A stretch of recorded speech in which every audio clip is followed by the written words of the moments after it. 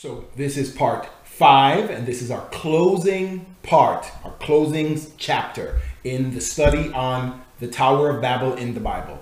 Now we're going to get into exactly how the Tower of Babel impacts or influences and quite frankly drives our mission as Christians, as believers, as disciples of Christ today. So tune in, remember, share this with someone you think will benefit from this and will enjoy the study. Subscribe yourself on the YouTube channel and always hit the thumbs up. That helps YouTube see that people are liking the video so that YouTube will then share it to other people, which is kind of the goal here, to have people study the Bible well. So thank you. Hope this is going to be a blessing to you.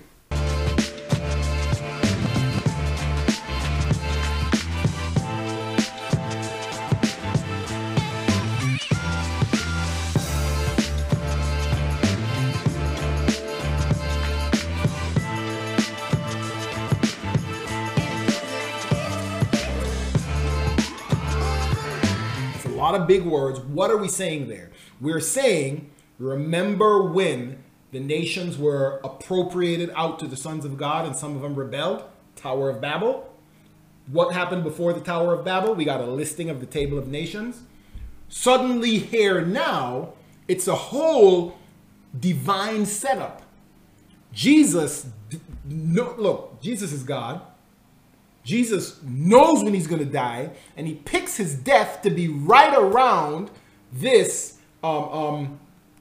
ceremony time. So there's a ceremony happening in Jerusalem right now where all of these distributed Jews that, got the Assyrians were known, and back in the Old Testament, it was Nehemiah, Ezra, I can't remember exactly one. Someone came through and destroyed the temple. Could have been the Babylonians as well. Pardon me if I get the numbers wrong, but the nation of Israel, because of their sin, was taken captive.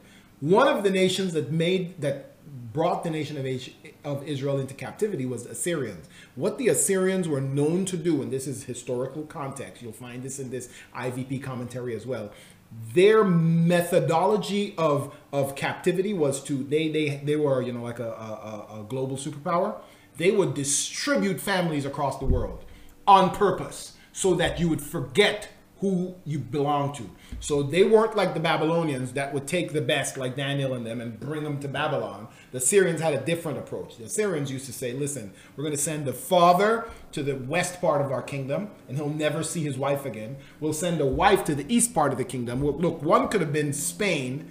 One part could have been as far as Spain. The other part could have been as far as, Japan. Like literally, they would disperse them and disperse families. So throughout the Assyrian global kingdom, the Jews were spread.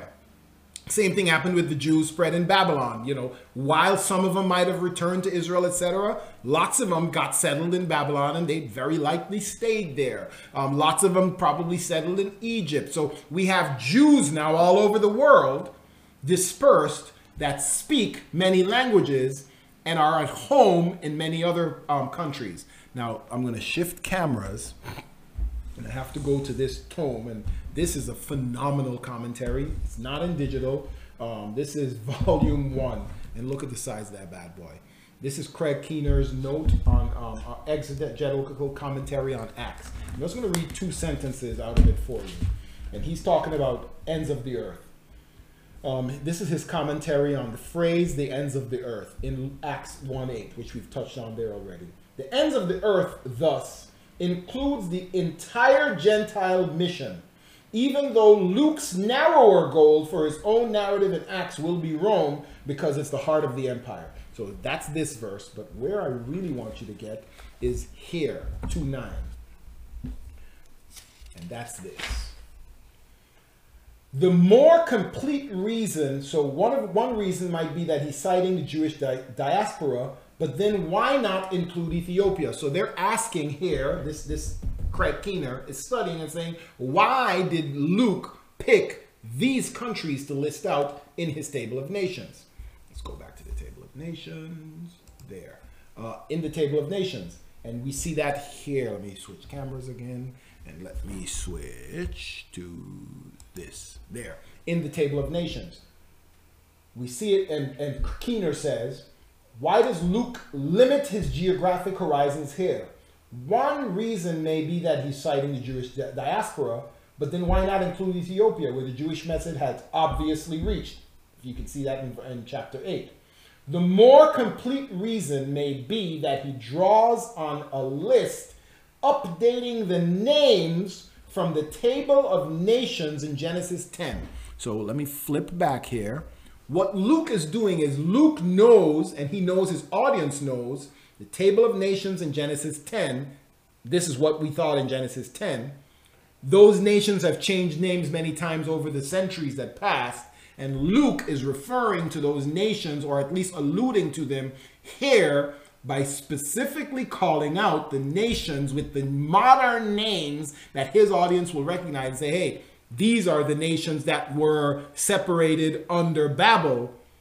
That's the nations that are finding themselves here right now. And I'm telling you, that's who my message is going out to. And let me read one more part of this bad boy. Luke's probable allusion to Genesis 10, the table of nations, whatever other samples he may have added, here underlines his very likely allusion to the Tower of Babel in this context. So what are we saying? Luke, let's go back to camera shot here. What Luke is doing here in Acts chapter 8 is Luke is saying, I want you to remember what happened at the Tower of Babel. And what happened at the Tower of Babel? The nations were dispersed and they ended up under other sons of God. Jesus has died. He timed his death at a time when people would be at this ceremony, and various historians say it's probably 130,000 people crowd into Jerusalem for these annually required ceremonies. And that is the timing of it was amazing. That is who the audience happens to be when the Holy Spirit comes and infills the 12 apostles. And now let's read the rest of what happens with the 12 apostles. So they're questioning, how's everyone hearing this in their own languages? And Peter stood up with the 11 and he raised his voice, and Peter preaches to them. Peter literally preaches a sermon, spits fire more than likely, and he says, and then everyone who calls on the name of the Lord will be saved. And Peter is now quoting Joel. So Peter goes back to the Old Testament and says, remember what the prophet said in the last days, it will be, I will pour out my spirit on all people, and your sons and daughters will prophesy, your young men will see visions, even on my servants, both men and women, I will pour out my spirit in those days, and they will prophesy, etc., etc. And then everyone who calls on the name of the Lord will be saved. That's the key. Not just the Jews, everyone who calls on the name of the Lord. And then Peter switches gears. Men of Israel, listen to these words. Jesus is a Nazarene, clearly attested to you by God with powerful deeds. So he's saying, this is the gospel. This is the story of it. Jesus, you executed him by nailing him to the cross, but God raised him up, having released him from the pains of death, because it was not possible for him to be held in death's power. For David said, the psalmist, I saw the Lord always in front of me, and he was at the right hand so he could not be shaken, because you will not leave my soul in hell, in Hades. So Peter is weaving together all the little hints that God tucked into, various prophecies that people didn't grasp yet. Peter is now saying, this is what these prophecies were about. And now, David, by foreseeing this, spoke about the resurrection of Christ. This is Peter preaching again. And that he was neither abandoned in hell, nor did his body experience decay. That's what happened with Jesus. This Jesus, God raised him up, and we are all witnesses of it. That's the gospel message contained. Jesus came down. He did great signs. Y'all killed him, buried him. God raised him back up. He had to die for a reason, because he needed to show that death has no more power. Remember the demons video.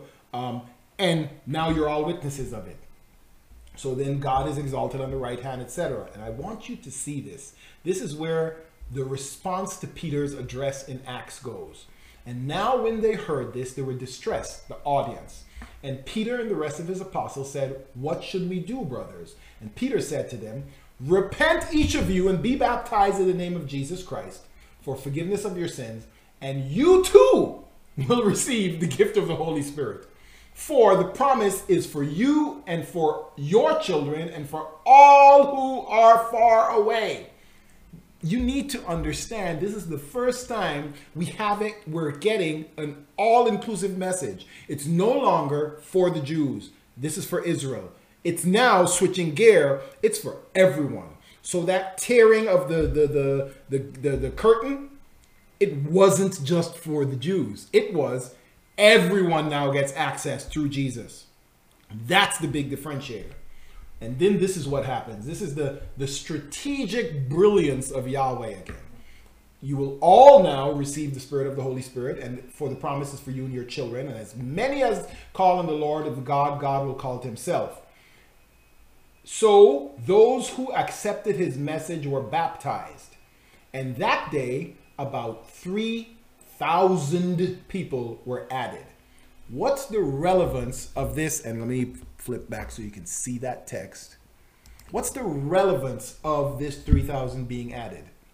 These were 3,000 people of the 100 and something thousand that came to Jerusalem for this Jewish ceremony. It happened to be the Pentecost ceremony, a feast time that was, required for all good Jews. There were like 3 ceremonies, feasts right behind each other. One of them was when Passover, when Jesus had the Last Supper. Then Jesus was killed, and then some time passes. And like, if you read Acts and the end of like Luke properly, you'll see they say Jesus was with them for like 30 days. And the calendar says, the Jewish calendar says, Pentecost is 50 days after Passover. So like we can calculate exactly when this was.